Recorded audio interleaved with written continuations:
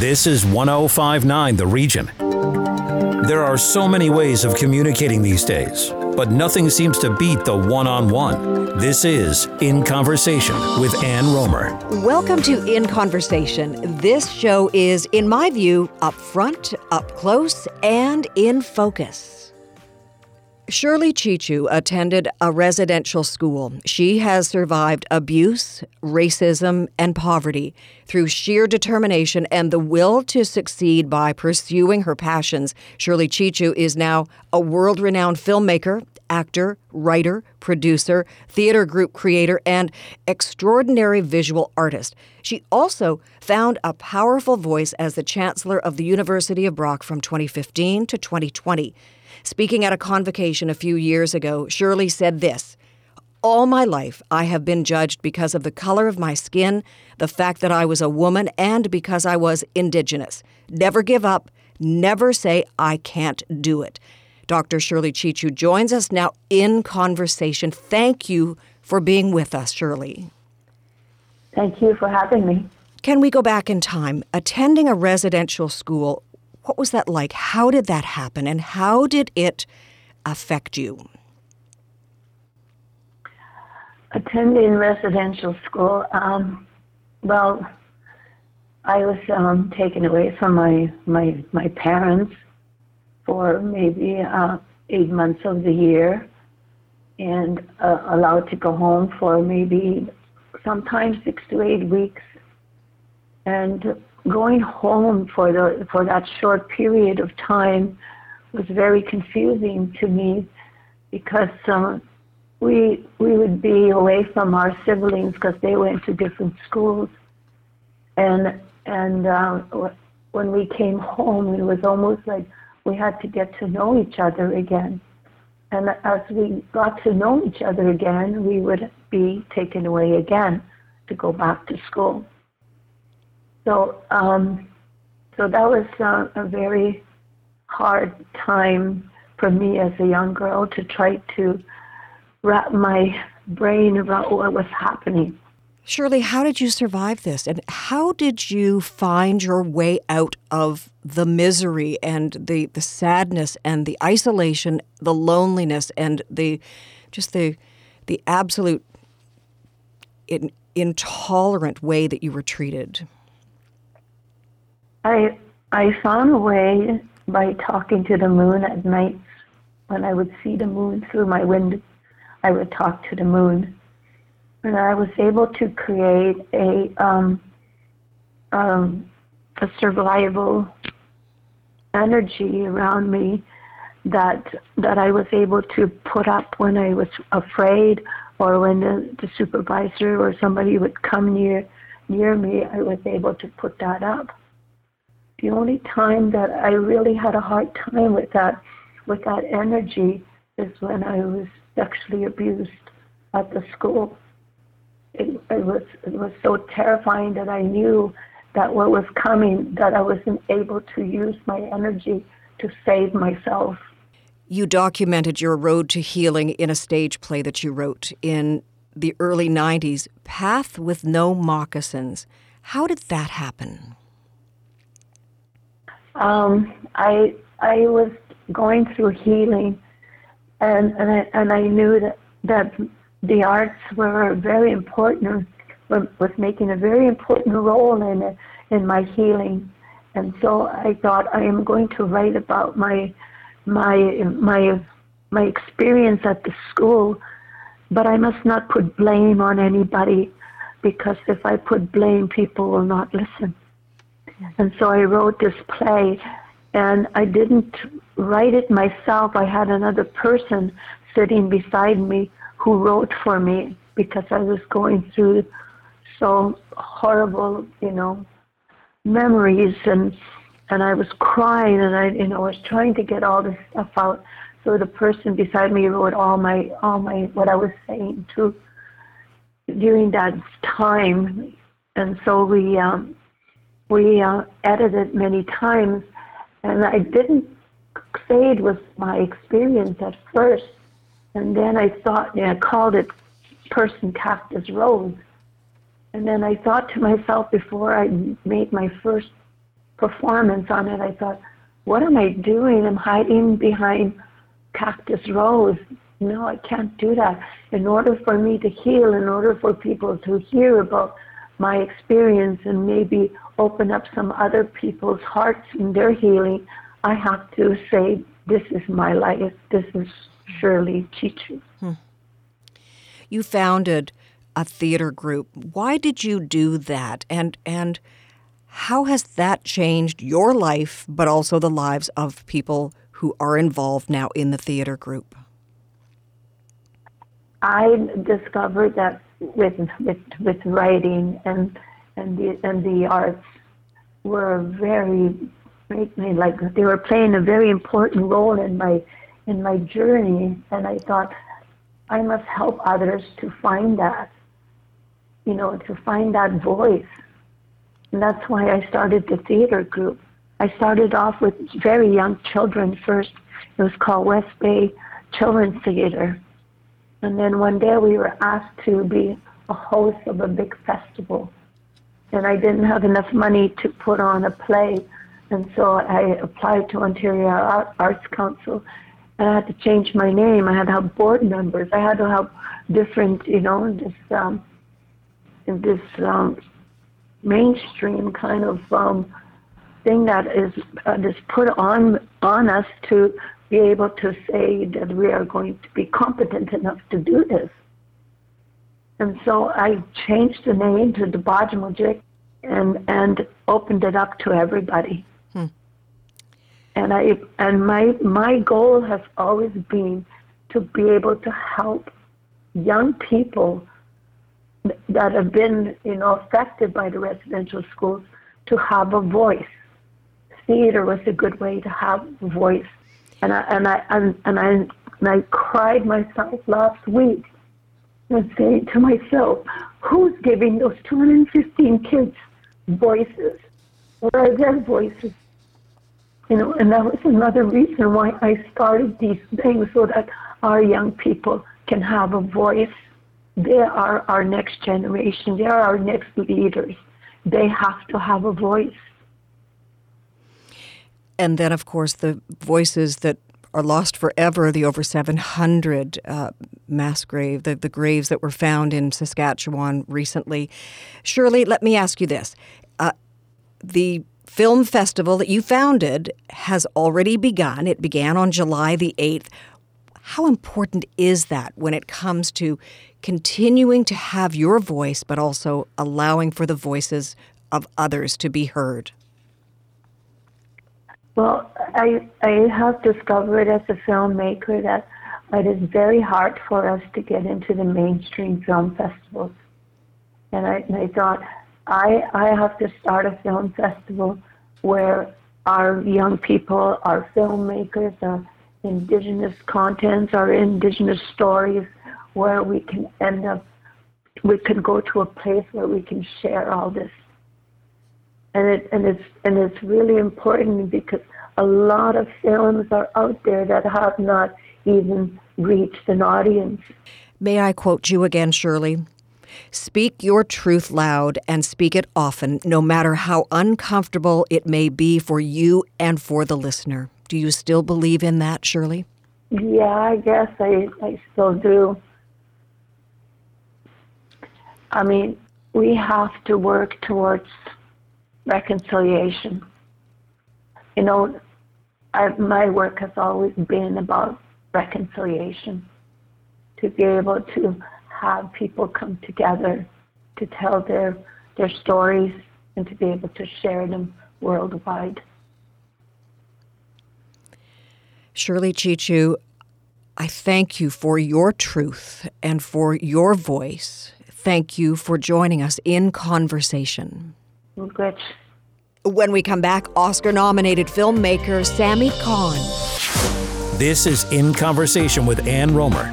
Is there someone you want to learn more about? Drop us a line. info@1059theregion.com. Ann Romer will be right back on 1059 The Region. Welcome back to In Conversation with Ann Romer on 1059 The Region. Canadian filmmaker and passionate advocate for human rights, Sami Khan first hit the mainstream cinematic radar when he was nominated for an Oscar for Best Short Documentary in 2020.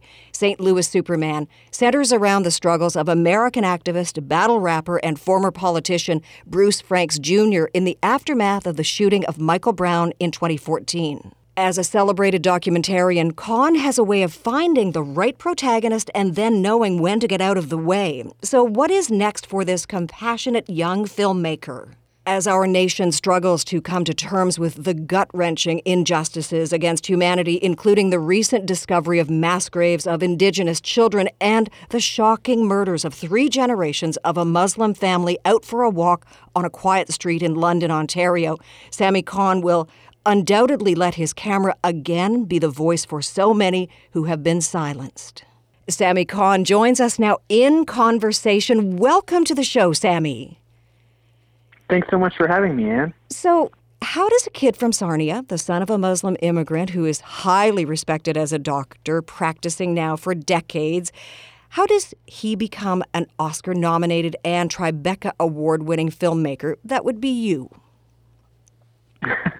That's a great question. If I would have known that 10 years ago, 15 years ago, I could have saved myself a lot of pain and struggle. But I mean, that's the answer right there. There's a lot of pain and struggle, and a couple of people believing in me, and then eventually, sort of finding my voice and finding the right collaborators to work with to elevate my work and to dive into these big issues, these big ideas that have always excited me. But, sometimes when I was younger, my, filmmaking technique, my storytelling prowess didn't quite match the ideas, the big ideas that I was grasping for. But then, sort of the last few years, it's worked out. They sort of fit like pieces of a puzzle together. In the introduction, I mentioned that you have this way of finding the right protagonist, and then you actually, Sami, know how and when to get out of the way. Was that the case with St. Louis Superman, the documentary that earned you an Oscar nomination, when you were dealing with Bruce Franks Jr.? Absolutely. Bruce is just one of these remarkable individuals. He really is a superhero. And so much of the filmmaking practice was just trying to be present and unobtrusive in his life. So it meant living with him, spending a lot of time with him, and just trying to let him do his thing, let him tell his story. And, of course, it's a film, so there are decisions made about what we're going to film and what we're going to put in the edited final version of the film. But we tried to be as truthful as we could to his experience and to his story.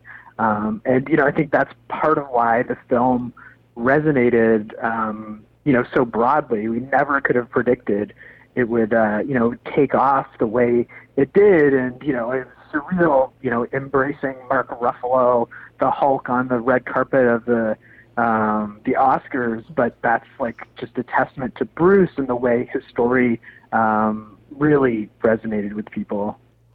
Sami, it seems to me that you see life through a different lens now as a filmmaker. So does that allow you to get closer to who you're filming or what you're filming, or does it give you license to take a step back?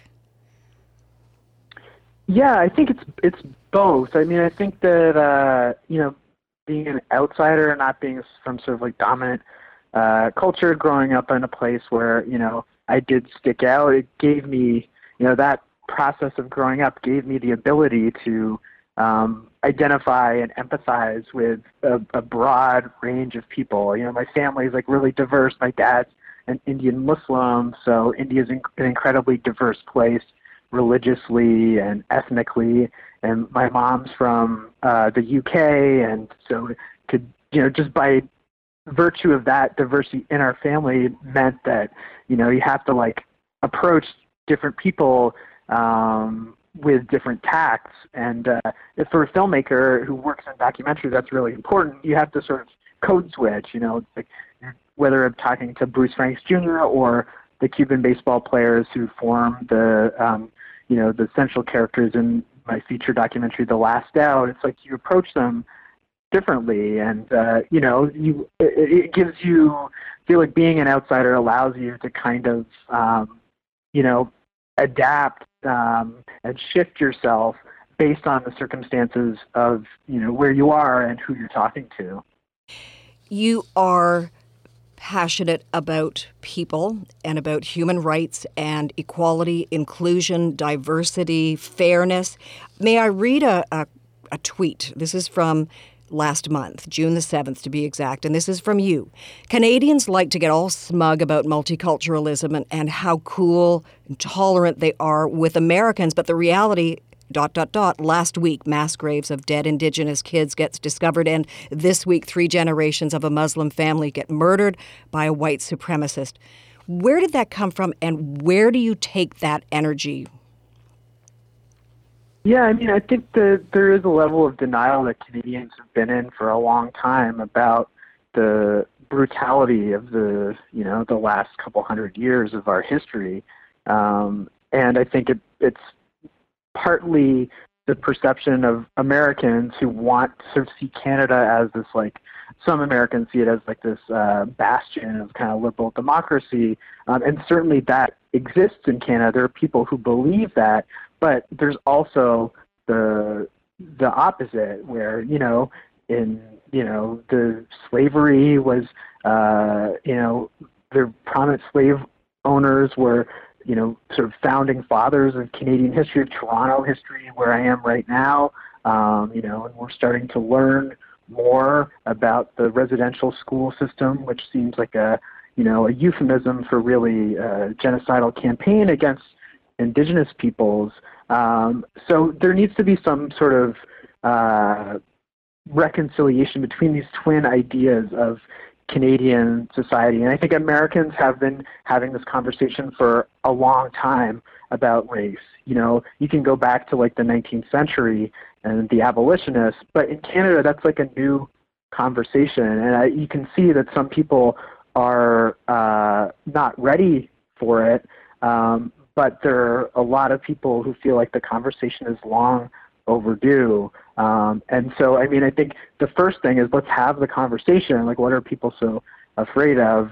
Let's just talk about the role of residential schools in Canada. Let's talk about why violent anti-Muslim hate crimes seem to be way more prevalent in Canada than they do in the United States. Like, that's what people ask me, Americans, British people, my collaborators are asking me, like, what? That seems to be a uniquely Canadian problem. And I'm not sure what the answer is. But I think sort of pulling the wool from our own eyes is like not the best solution. We've got to stop believing the hype, and I think that's something we can look to each other to sort of recommit to this idea of what a kind of liberal multicultural democracy is, because we've always, a friend was pointing this out to me the other day, we've always been a multicultural country, right? Like in the 19th century, Indigenous peoples made up a bigger percentage of the population. It's just that there were some elements of society who didn't want to include them in the nation that they were building. So I think we need to recognize that and sort of rededicate ourselves to some idea of equality and reconciliation. So I hear your voice loud and clear right now, literally. What about your other voice, and that is your camera? Where is it going to be pointed next? Yeah, so it's kind of crazy. I think that, I worked so hard for, so long to just get people to give me a green light to pay attention to me. And I was counting the other day. I think I have 15 projects that are in some, phase of development, either in active production or are in post-production or in early development. But really, I'm sort of looking, what unites my work is looking for those superheroes in everyday life. Like I'm working on a Verite documentary here in Toronto about this remarkable Muslim physician who's like urgently fighting this mental health crisis in immigrant communities and across the GTA that has been precipitated by COVID. Now, because of the events in London, that work is even more urgent. So, she's like a great example of the sort of the charismatic characters that I gravitate towards. And I don't like to be, too didactic or like preachy with my filmmaking. I sort of want to come out organically with the characters the way Bruce does. He can sort of naturally, get you to understand what he's fighting for and why this is important for him. I'm not like a kind of inconvenient truth documentary filmmaker or fiction filmmaker. I'm looking to show life and it's all its complexity, and also the toll that it takes on activists and community leaders, people trying to affect change. And this project here in Toronto about this Muslim physician is one of the ones that I'm most excited about. You've traveled the world in your earlier years as a documentarian. You made a low-budget film in India. You spent time in a Middle Eastern jail on another project. And now what you're seeing is right here in your own front yard, if you will. Does that make a difference?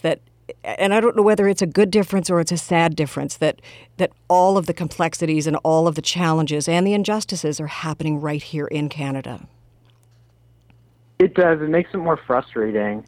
It does make it more frustrating where, when it's people or who are friends of friends, it's like, why can't you just see me as an equal? Why can't you just understand why it's cruel to demonize one group of people, to pursue policies that discriminate against one group of people, or coming out of the pandemic, to not address, to be blind to sort of the inequities in healthcare delivery.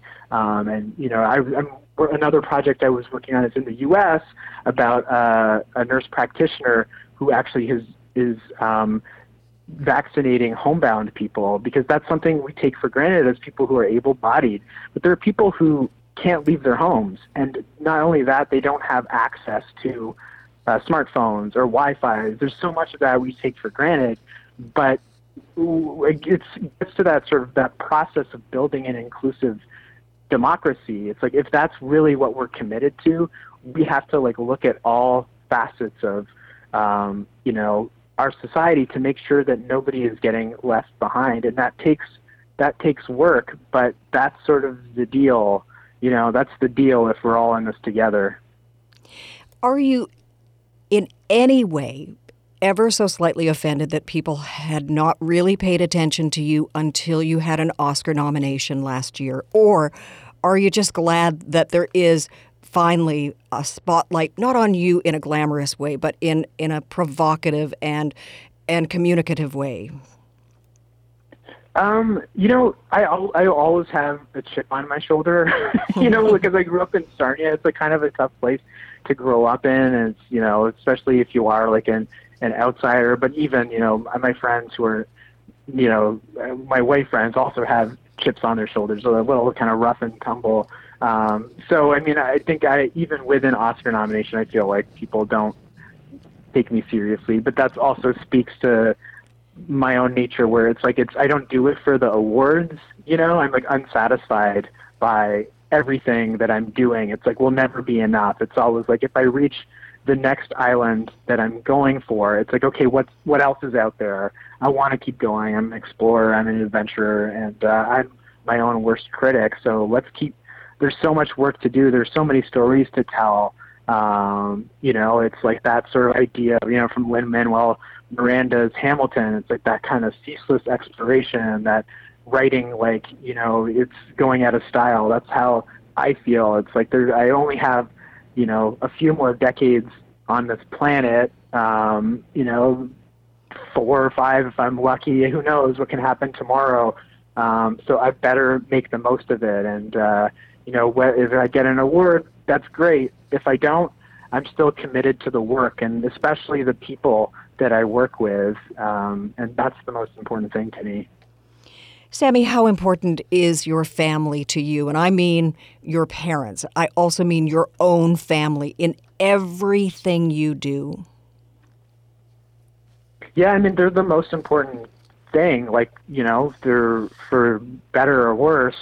We're sort of, you don't get to choose your family, but I'm fortunate where, my parents, they came from very, very modest backgrounds. Again, my dad is like Indian Muslim, which is like, it's hard, especially now, but even historically to be a minority and a Muslim in India. And, so that experience of the partition of India and the sort of ethnic cleansing that went on was really key to me making sense of the world and, becoming wise to the world at a young age. And then my mom grew up in the UK after the war, World War II, which is, kind of poor place, like eating cans of Spam and all that kind of stuff.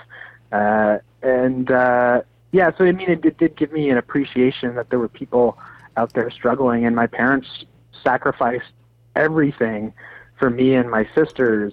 And so I feel like a responsibility to them. Like I feel that I'm sort of that cliched son of immigrants then, where it's like the pressure, feel that pressure, that expectation to, sort of have earned it, to constantly be earning it, to show to my parents and, their parents and their parents that their risks, their sacrifices were worth it. And then the important thing too is like my immediate family now, like my wife and kids are so important to me. And like my wife, for those years of struggle, she supported me for like, a couple of years when there was like no income coming in or like very little income coming in. And I was like working on this crazy project about, a group of Cuban baseball players in Central America. And she believed in me when hardly anybody else did. So I think that's a circle back to the awards. That's like, for them, it's like, I feel good about that because it shows them that their sacrifice has been worth it. And it's something they can show their friends, right? It's like people know what the Academy Awards are. It's like, oh, I get that. I know what Tribeca is. I know what the Academy Awards are. So, Rachel wasn't crazy to support Sammy those couple of years. She, that bet has worked out. And, but again, it's like never satisfied. It's like on to the next thing. I can't wait to see what comes next from you, Sammy Khan. Courageous, compassionate, committed documentarian. Thank you for joining us in Conversation. Thank you so much, Ann. It was a great conversation. Follow In Conversation with Ann Romer on Twitter at 1059 The Region. This is 1059 The Region.